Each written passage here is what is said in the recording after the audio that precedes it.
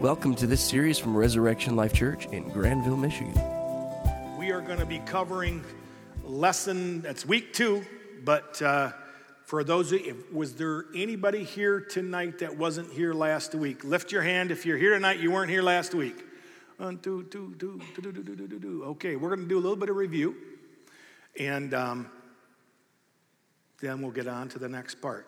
Why is it important? Why should we talk about healing and health?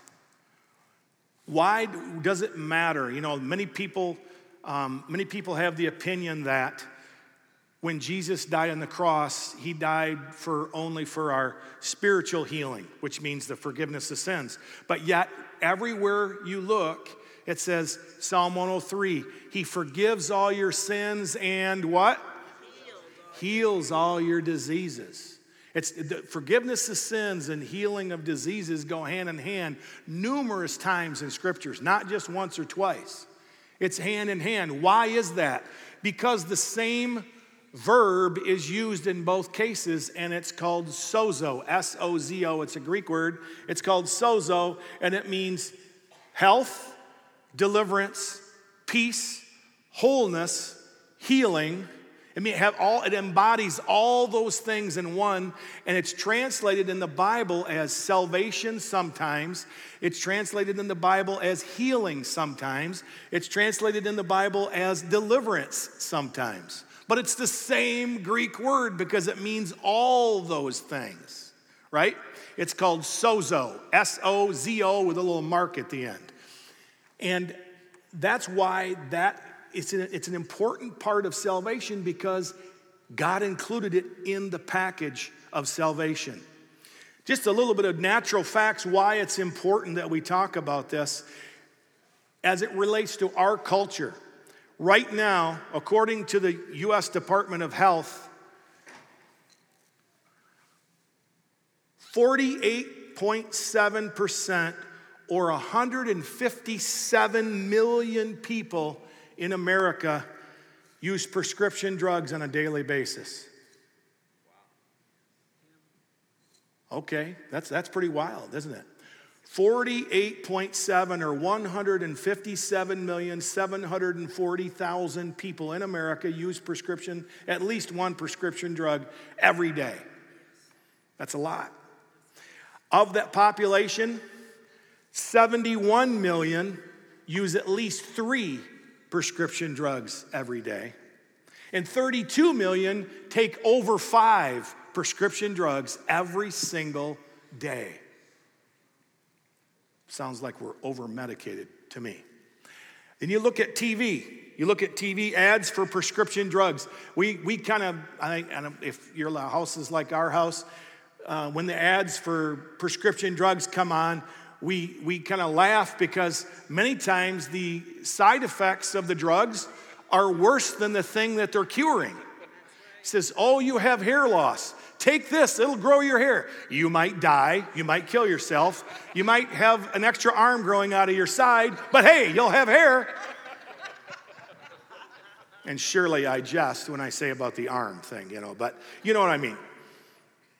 11% or 35 million Americans over the age of 12 take antidepressants every day.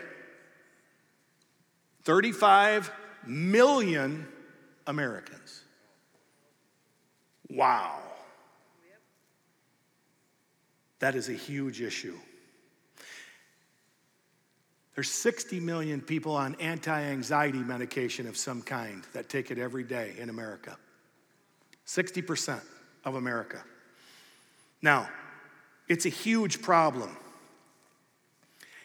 The Bible says in Proverbs 12, verse 25, anxiety in the heart of man causes depression.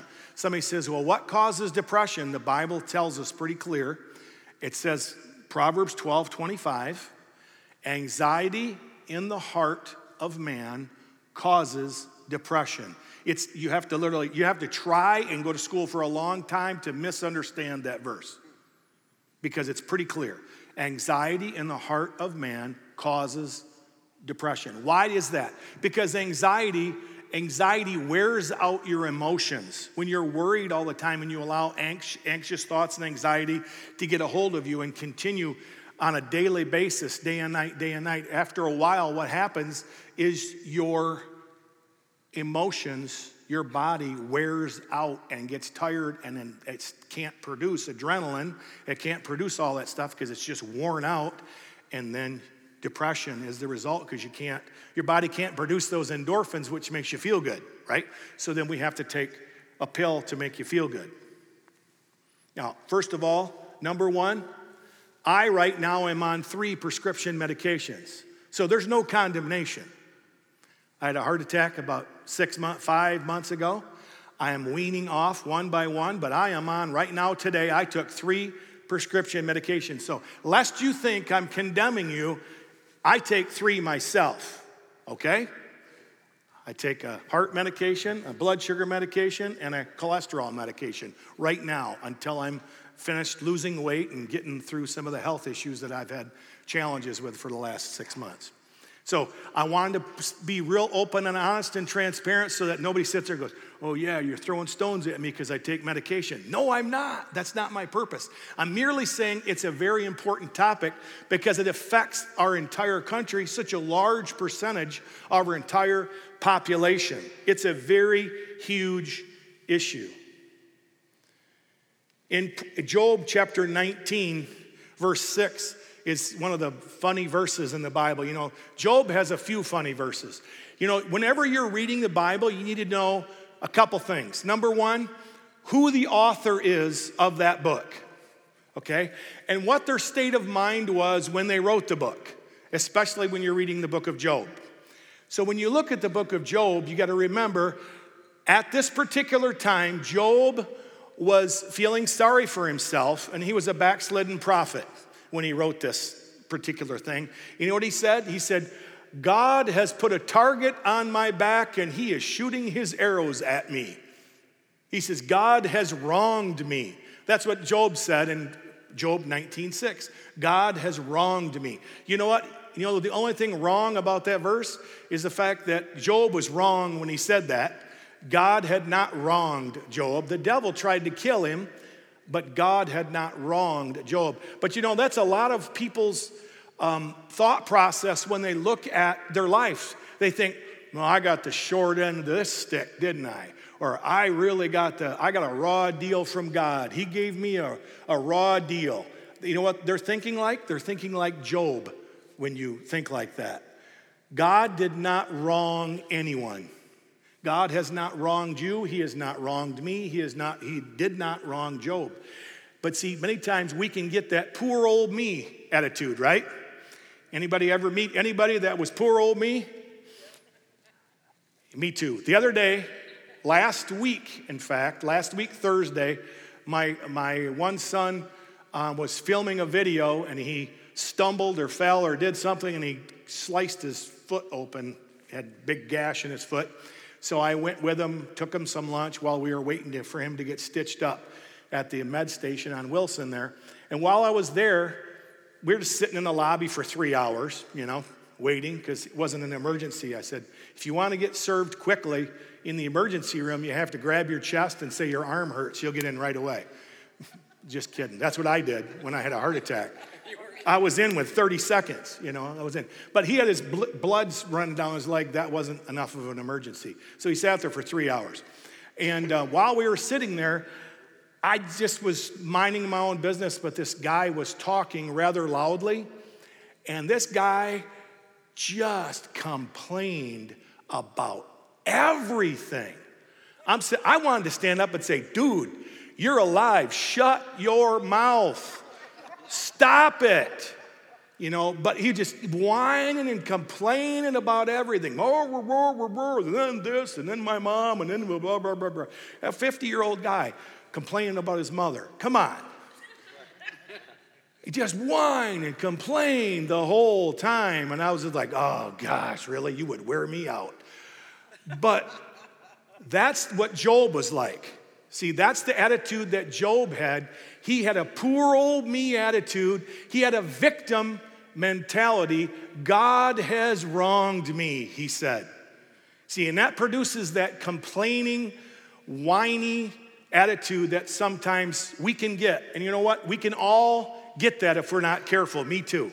We can all get that if we're not careful. That poor old me whiny attitude. If things don't go right, we can get that. But I'm gonna encourage you tonight. There is no life in feeling sorry for yourself.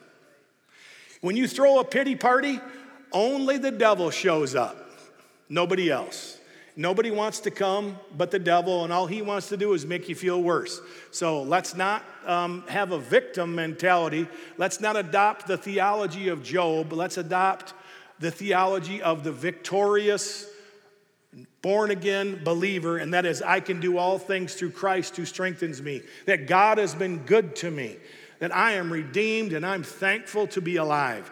That's the attitude that we've got to take on this and not the other. So why is it important that we talk about healing? Because so many people are sick. And so many people, your neighbors, your family, maybe you. Here's the reality. Somebody you know, somebody you love, or yourself will need healing at some time in the near future. That's just reality. Somebody you know, somebody you love, or even yourself will need the supernatural healing power of God in the near future. I'm not saying it's going to be you, but it's somebody you love or at least somebody you know will need it. So why should we educate ourselves and learn about what God says and what the Bible says about healing? Because if we can help them, I think we ought to, right?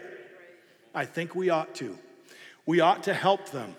So as we look at this, the first thing we learned last week was God is not doing this to me. So when Job says, God has wronged me, he didn't understand that God is not the source of our problem. God is the source of our answer. See, God is not my problem. God is my only answer that I have. So if you think that the only person capable of helping you is the one that's hurting you, you're in rough shape. But see, many parts of the world and many parts of this city, people believe that God makes people sick. And all you have to do is look at Matthew, Mark, Luke, and John, look at Jesus, and ask yourself a simple question. When you read Matthew, Mark, Luke, and John, when you read about Jesus, did Jesus ever make one person sick ever in all of his earthly ministry? Somebody answer. Did he? No, he never made one person sick, not one. Now, did Jesus ever heal anyone? Okay. Did Jesus ever refuse to heal anyone?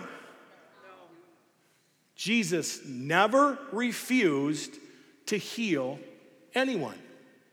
Every person that came to him, Jesus healed. That's interesting.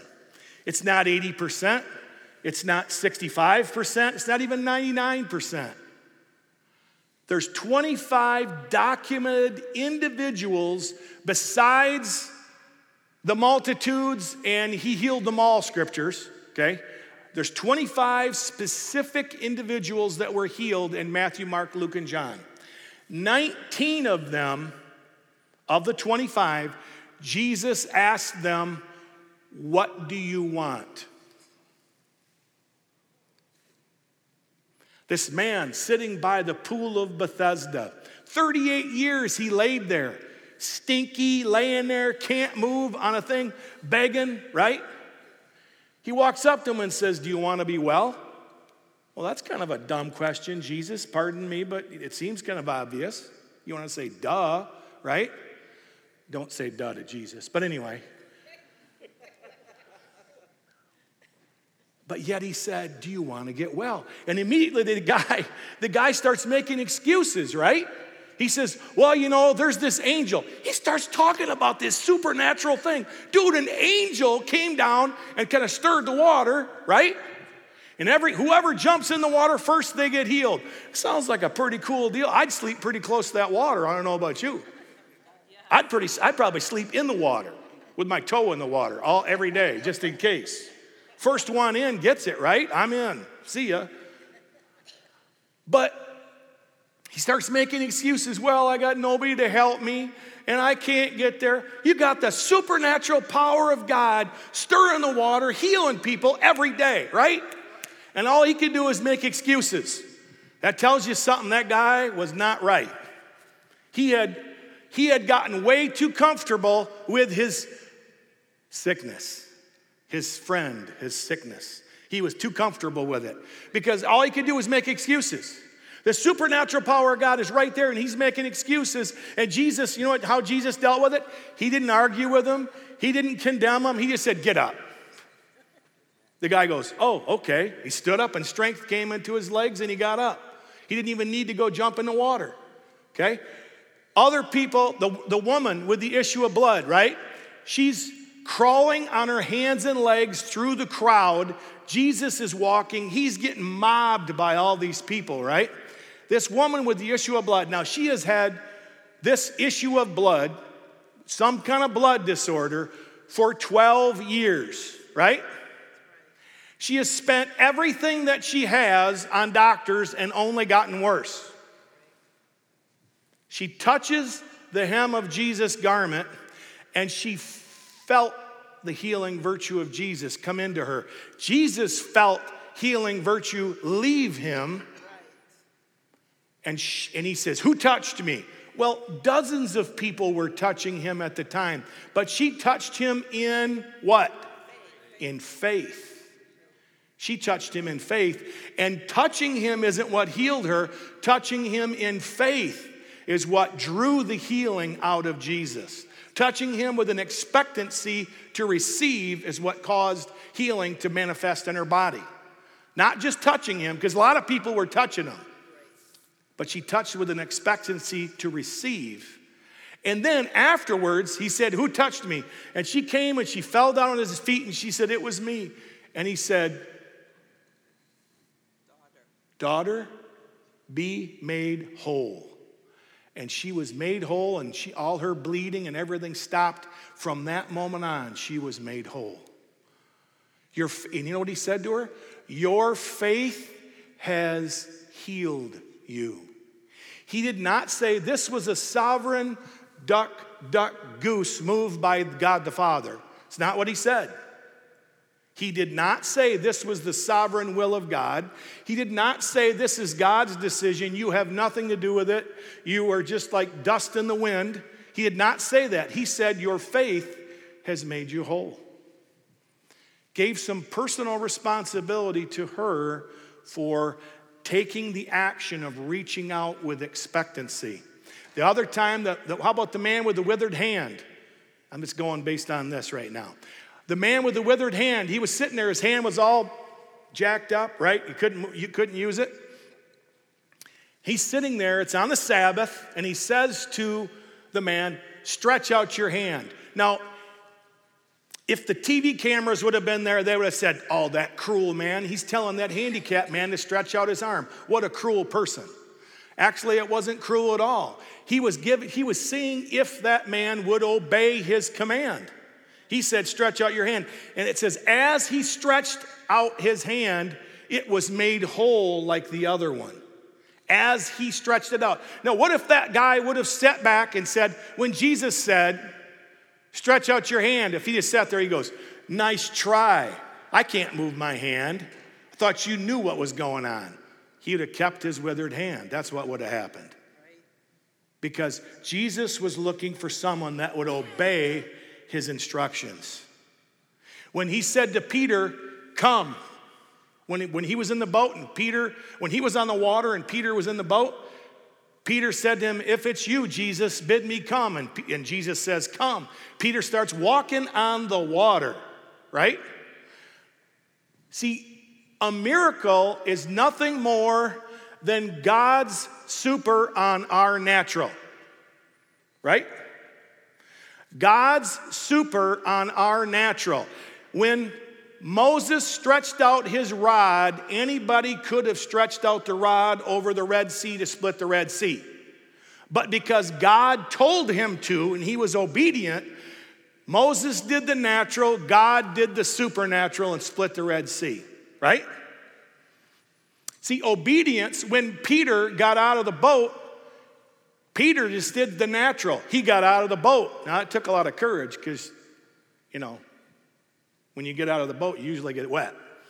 But he got out of the boat, and his action was natural. Anybody can, if you have good legs and can walk, you can take a step. But Jesus caused the water to uphold him. That was the super part of Peter's natural. So we know that God's not making us sick. God does not have a target on your back. God has not wronged you. God has not wronged me. Job was wrong, okay, when he said that. Job was wrong. The next thing we've got to realize is our current situation is not God's will for me. God's will for me is to be well. It is God's will for me to be well. That is a position that if you're going to really get into the position of believing God for something that goes beyond the natural, you're going to have to accept the fact from the biblical perspective that God wants you to be well. God wants you to be well. God gave you an immune system. If he didn't want you to be well, why did he give you an immune system to keep you well? Just saying, right? You have an immune system. If you didn't have an immune system, you'd be dead by next month this time, usually. It's called acquired immune deficiency syndrome, right? It's a very evil, bad thing, and when you don't have an immune system, that's what happens. You do not stay on the earth forever. You die. That's what happens if you don't have an immune system, unless God heals your immune system. So God wants you well. God wants you to be well. What's the scripture for that? 3 John 2. Beloved, I wish above all things that you would prosper and be in health, even as your soul prospers. Again, you have to go to school for a long time to misunderstand that one. Beloved, I wish above all things that you would prosper and be in health. Be in health, even as your soul prospers. Prosper and be in health. That's God's will for us. What causes your soul to prosper? Because he said he wants you to be healthy and prosperous, even as your soul prospers. So how does our soul prosper? Well, our soul prospers by putting God's word into our heart and our mind, through our eyes and through our ears. That's one of the ways that our soul prospers, is by receiving the bread of life, which is God's word. You know, when you spend time reading and listening to God's word, you know what happens? It feeds your spirit, and it causes your mind to be renewed, and your soul will prosper. See, how about the disciples? When they were on the earth, I love this particular verse. Peter and the boys, they were the fishermen, right? They were unlearned people, which means they weren't highly respected among the lawyers and the teachers of the law. And yet, I love this particular scripture. It says, and it was noted that they had been with Jesus. It was obvious that they had spent time with Jesus by their attitude, by their actions, and by the results. People could tell that they had been with Jesus. Now, that's an interesting thought. Project that out to the Word of God. If you will just put the Word of God in your heart on a daily basis, I mean, something as simple as take the New Testament, okay? Matthew, Mark, Luke, John, Acts, Romans, right on through. You can read 10 chapters of the New Testament a day in about 25 to 30 minutes if you read relatively fast. But however long it takes, you can read 10 chapters a day and you will read the New Testament through in about 30 days. Do you know what will happen to you if you read the New Testament through every 30 days for 6 months? You know what's going to happen? People are going to take notice that you have been with Jesus. It will become obvious. You will change. Your mind will begin to change. You will begin to change. What does Jesus say? Man does not live by bread alone, but by every word that proceeds from the mouth of God. That's how one of the ways he defeated the devil in the wilderness. with the Word of God. See, the Word of God is active. It's sharper than a two-edged sword, and it's able to discern between the thoughts and the intents of man, and able to even separate the soul and the spirit. See, the Word of God is the way that you cause your soul to prosper. Put the Word in. You say, well, I don't think I'm getting anything out of it. Just do it anyway. Do it by faith for 30 days. And you know what's going to happen? You're going to see so much change. Other people are going to see change, and you're going to go, wow, I'm going to keep doing this. Because then you're going to, it's kind of like when what happened to me when I had my heart issue back in December. I had to start walking by faith. They did open heart surgery on me, and I was cut from here to here, and it was miserable. Trust me, it was no fun. Don't ever do it, unless you have to. It's better than dying. So that was my other choice, either die or have the surgery. So I said, I'll take the surgery. But it was no fun. And 6 hours after surgery, they had me up walking around. I mean, walking, I had tubes coming out of my chest. I had like 9 tubes. I had everything. The thing stuck right through my skin, right into my heart, a copper tube or copper wire. And I was a mess. Oxygen, I'd look like death warmed over. I was death warmed over. But anyway, I had to walk by faith because, man, it hurt. I felt miserable. For 2 weeks, I felt so miserable. I just like, are you sure I don't want to die? You know, I felt that bad for a long time. So I had to walk, and every day, come on, time to get up, time to walk. I'd go, okay. So we'd start to walk, and I'd start doing laps around the 7th floor of the Meyer Heart Center, doing laps. And they give you those god-awful gowns designed by Seymour Butts, right? And God, it's disgusting. But anyway, doing laps. And I had to do lap after lap, 6 laps a day. I had to go around that whole floor. I'm walking. She tried to have me use a walker, and I said, I ain't using no walker. She goes, you better not fall. I said, you better catch me. Let's go. I would not use a walker. I said, walkers are for old people. I wouldn't use a walker. I was kind of ornery. They called me an ornery patient after a while. I said, that's right. I'm going to get better. I'm going to get out of here. You're going to kick me out. But the point is this, you have to walk by faith. So the first few days you read, you're going to go, yeah, okay, I know all this. Just keep reading. And you're going to go a couple more days, and you're going to go, and then you're going to miss a day, and you're going to feel condemned. And you're going to say, well, now I have to read 20 chapters. Oh, no, you don't. Here's the rule. You are released. If you miss a day, you just tack it on to the end. Don't worry about it. Because you know what? If you start saying to yourself, oh, now I got to read 20 chapters because I missed a day, you know what's going to happen? You're going to quit. You will quit. So you are hereby, if I had holy water, I'd sprinkle you, okay? You are hereby released from condemnation. You are hereby released from skipping days. And if you miss a day, then you miss a day, and you never have to make it up. There, you are exonerated, okay?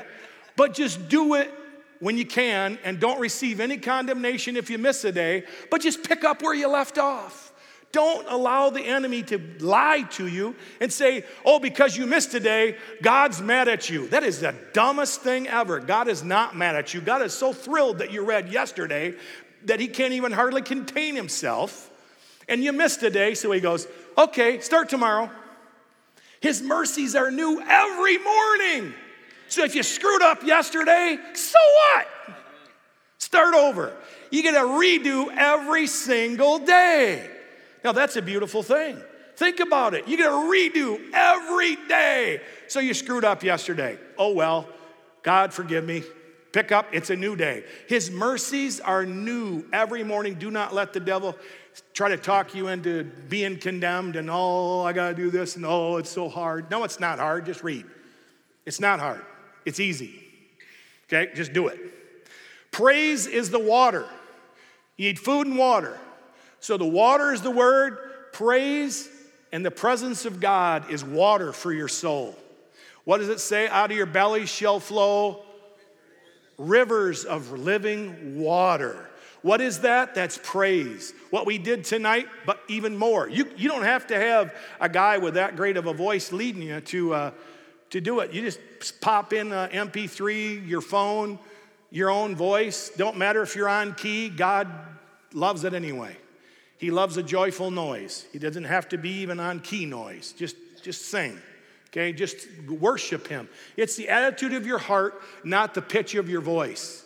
So sing, express praise and thanksgiving to God. It says you enter his courts with what?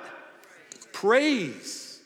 With thanksgiving in your heart, you enter his courts with praise. You enter the presence of God with thanksgiving and with praise. So the word of God is your food. Praise is your water. You need food and water. It's all you need to exist is food and water. You're a spirit, you have a soul, and you live in a body. Don't ever misunderstand the fact that this thing, flesh and blood that we have here, this is not you. This is merely your earth suit. It's merely the suit you need to keep while you're here. It's going to turn into dust eventually, or it's going to be renewed and transformed at the last trumpet if we happen to be so fortunate as to be here when that trumpet sounds. Okay? But the bottom line, this is not you. But this thing is required for you to be effective in living on the earth. So if you're going to fulfill God's destiny on the earth, you got to keep this thing healthy. You got to watch this thing and not do foolish things with this body. Even though this isn't you, you still have to keep it healthy, right? Now, what happened with me is I was dumb in the way that I lived, okay? That's just reality. I ate the wrong foods, didn't exercise enough, and I have a genetic predisposition toward heart disease and diabetes. I didn't take it seriously enough, and I had a heart attack, and I got diabetes. So what happened? I repented. And repentance means not only God forgive me, but also I changed my diet. I exercise every day. I'm starting to run as my lungs begin to rehab. I can actually run. I ran this morning. I ran yesterday. I ran the day before that. I didn't run on Sunday, but I run at least 5 days a week. Now I don't run far. But I changed, because repentance is not just, God, I'm sorry. Repentance is changing, turning away from. I don't eat, God forgive me, Jets Pizza anymore. Okay? Even though you might like Jets Pizza, and one piece is fine, but only one, not 5. Okay? I don't even eat one because I like it too much. And I'd eat 5 if I ate one, probably. So I don't eat it at all. Okay? We don't eat that stuff anymore. Why? Because I don't want to die. I want to fulfill God's destiny for me on the earth. Okay? And to do that, you got to be healthy. You can't be dead and fulfill God's destiny. You got to be alive. So you got to keep the body alive. So this body, although it's important, it's not your identity. So it's not about the size of your waist or the size of your biceps or any other part of your body. That's not who you are. But to be healthy is important. To have health is important. That you may prosper in all things, it says in 3 John. That you would prosper in all things. So your soul prospers with the word of God and with praise, food and water. So it's the same way your spirit prospers, your spirit and your soul. But the other way that your soul, your mind prospers is by casting down vain imaginations. 2 Corinthians 10, 3-5. The weapons of our warfare are not carnal, but they're mighty through God for the pulling down of strongholds, right? Taking every thought captive, bringing it into obedience unto Christ. See, many times what happens is that we get crazy thoughts. And if you can have all kinds of crazy thoughts. Thoughts come, thoughts go. Thoughts can come from the enemy, thoughts can come from yourself, or thoughts can come from other people, or thoughts can come from God. But that's not the issue. The issue is bringing your thoughts into obedience unto Christ. If you don't take your thought life seriously, if you don't take control of your thought life, you will not prosper in your soul. It is a deal killer. If you just meditate on all negative stuff all the time, you are not going to be a happy person. If you allow any old lustful thought that comes across your television or comes across your mind, if you allow that thought to take root in your mind, you are not going to prosper in your soul because you're going to have lust problems in your mind. If you have hateful thoughts or envious thoughts that come through, ooh, I hate that person. Well, you need to say, no, I love that person. I cast that thing down. I don't hate anyone because the love of God constrains me, that the love of God is in me, and I love my brother. I don't hate him. See, but yet in our flesh or in the natural, we might have an offense towards someone, but that's where we need to take every thought captive and bring it unto obedience unto Christ. You may have a thought, nothing ever works for me. That's a bad thought. Cast that thought down. That is not a good thought. Do not entertain that thought. Sometimes somebody might say, well, we're really hopeful. This is gonna happen for us. And you might have a preconditioned response. Oh, that would never happen for me. That thing, I call that Eeyore. Anybody know who Eeyore is? Yes. Eeyore. Oh, I'm just a donkey. Eeyore needs to get his attitude adjusted, okay? Eeyore is negative, and Eeyore's never going to be prosperous as long as he keeps talking like that and thinking like that. See, we've got to cast down those negative, defeatist thoughts that come. We can't entertain them. That cannot be our identity, or our soul will not prosper. And if our soul doesn't prosper, you know what happens then? Your body doesn't prosper either, okay? Because eventually you open the door for the enemy, and then bad things happen the rest of the way. So you've got to realize that you're a spirit, you have a soul, and you live in a body. Your body's health is really what we're talking about here, but they're all interconnected. They're all interconnected. Your spiritual life, your soulish life, and your body life are all interconnected. And you can't have a healthy body life without a healthy soul life and a healthy spirit life. You're a three-part being, and it's not separate.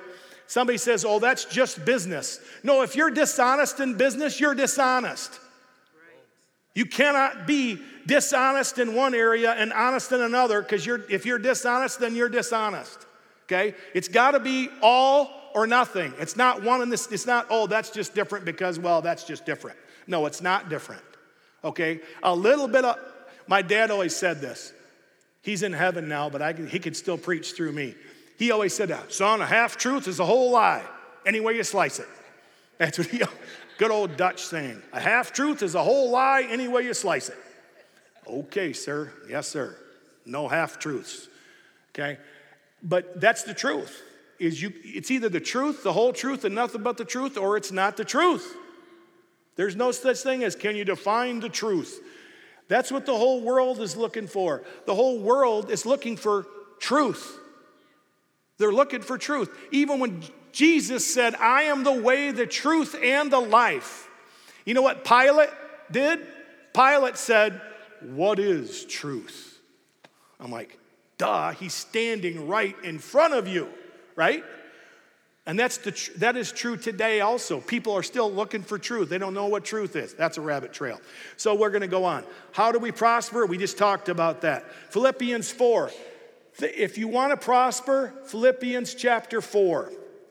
Whatsoever things are good, whatsoever things are lovely, whatsoever things are true, whatsoever things are pure, whatsoever things are honest and of a good report, think on these things.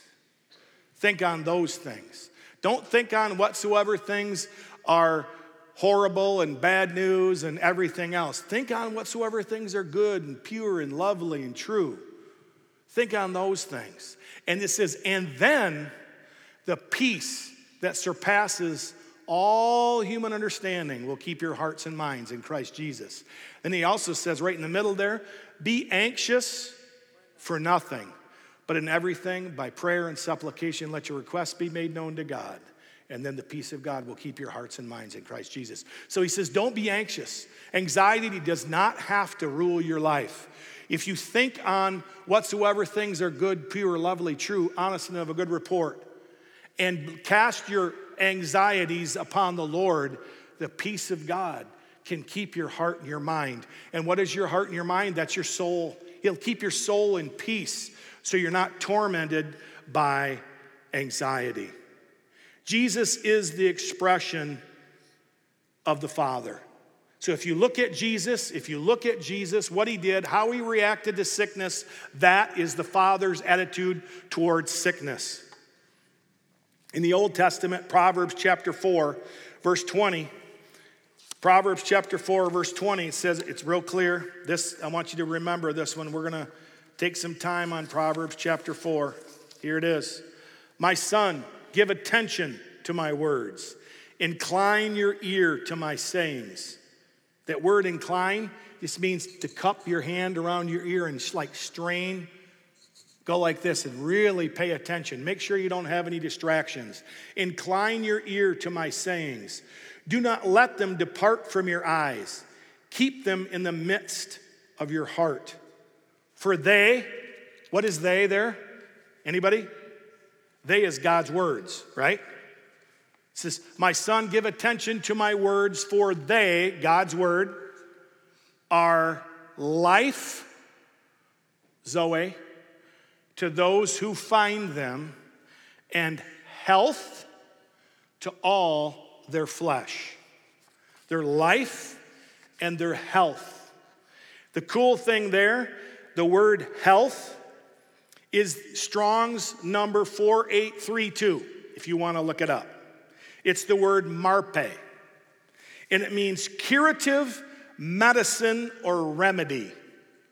So God's word, when you read God's word and meditate on God's word, it literally says that God's word is a curative, medicine, and a remedy to all your flesh. Wow. That's worth the price of admission right there. God's word is medicine. It's a curative remedy. God's word is health. It's a remedy. It brings health in our bodies. So we speak God's word. Why? Because faith comes by hearing, and hearing by the word of God. That's why we speak God's word, because faith comes by hearing. See, when that woman was crawling through the crowd, and she saw Jesus, it's important to know what had happened and why she was there. This is Mark chapter 5. It says, Jesus had crossed over again by boat to the other side, and a great multitude had gathered. He was by the sea. And behold, one of the rulers named Jairus. This was Jairus, and his daughter was sick. So Jairus and Jesus were going back to Jairus' house. And it says, Jesus was with him, and a great multitude followed him, and they thronged him. This is Mark 5, starting with verse 25 here. Now a certain woman who had a flow of blood for 12 years, she had suffered many things from many physicians. She spent all she had and was no better, but rather grew worse. When she heard about Jesus. She heard. Now faith comes by hearing, and she had heard.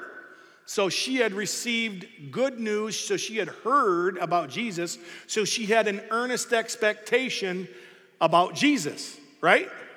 So she had built her faith toward Jesus. She had heard about Jesus. She had heard about Jesus. She came up behind him in the crowd, and she touched his garment, and she said, if only I can touch his clothes, I will be made well. So here's what she did. She heard, she said, and she acted. All three. She heard, she said, she acted. She heard about Jesus. She said, she declared something. If I could just touch him, I could be made well. What was that touch? That touch was a release point for her faith. So when she touched him, put up your hand. So when she touched him, boom. That was where she released her faith. She said, if I can just touch him, then I'll be made well. Verse 29, after she released her faith, she touched him. Immediately the fountain of her blood dried up, and she felt in her body that she was healed. And immediately Jesus, knowing power had gone out from him, that's healing virtue, he said, who touched me? His disciples said, hey, everybody's touching you. What are you talking about, Jesus? And he looked around to see her who had done this thing, and the woman came fearing and trembling.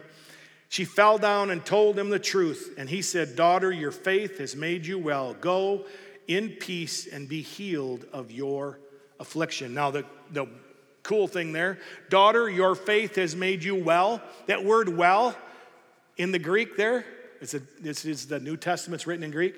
The word there is sozo. Your faith has made you whole, well, healed, cured, sozoed. Your faith has saved you. Your faith has made you whole. Now, when this woman touched Jesus, she released her faith. She heard about it. She said something about it, and then she acted on her faith. See, faith begins where the will of God is known. If you are not fully convinced that it's God's will for you to be well, it's going to be difficult for you to get well, supernaturally. Now, granted, our bodies have a natural healing mechanism built within them. You cut your hand, it heals back over. That's an amazing thing in and of itself. It's amazing. And sometimes there's not even a scar there, right? It's an amazing thing. So you'll get better. It's just you won't get better as quickly, or if you can't, or if the doctors are in the natural, you can't get better. You're going to have a hard time getting better unless you understand it's God's will for you to be well. Because faith begins where the will of God is known. How do you know the will of God? The Word of God is the will of God. If you've seen Jesus, you have seen the will of God. We started off by saying Jesus never made anybody sick. He only healed those that came to him, and he never turned anyone away. So given all that, is it fair to say it's God's will for you to be well? It's God's will for you to be well. You have all these reasons. You have an immune system that God designed you with. You have God's word that says, hey, my word is health, cure, medicine to all your flesh, right? Faith comes by hearing, and hearing by the word of God. Faith begins where the will of God is known, and you look at the will here, and the will of God is clear through Jesus, Jesus' actions, Jesus' words. What happened? He healed. It's the only thing he ever did. He only went about doing good, healing all who were oppressed of the evil one, for God was with him. See, that's Jesus. So if you want to know, Jesus said in John chapter 9, actually 14:9, he said, if you've seen me, you've seen the Father. I only do the things I see my Father do. I only say the things I hear my Father say, for I have come to do the will of him who sent me. That's what Jesus said. So if you are a believer in Jesus Christ, and we trust that the Bible is true, we know based on the Bible that it's God's will for you to be well. Amen. Let's pray. Father, we love you. We thank you for your word. We thank you for your will that's clear in the scripture. Father, we thank you for your absolute truth.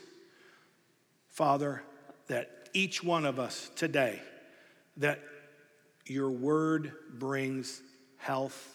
Your word is medicine. Your word is the cure. Father, we thank you that your word washes our minds, that your word is our food for our spirit.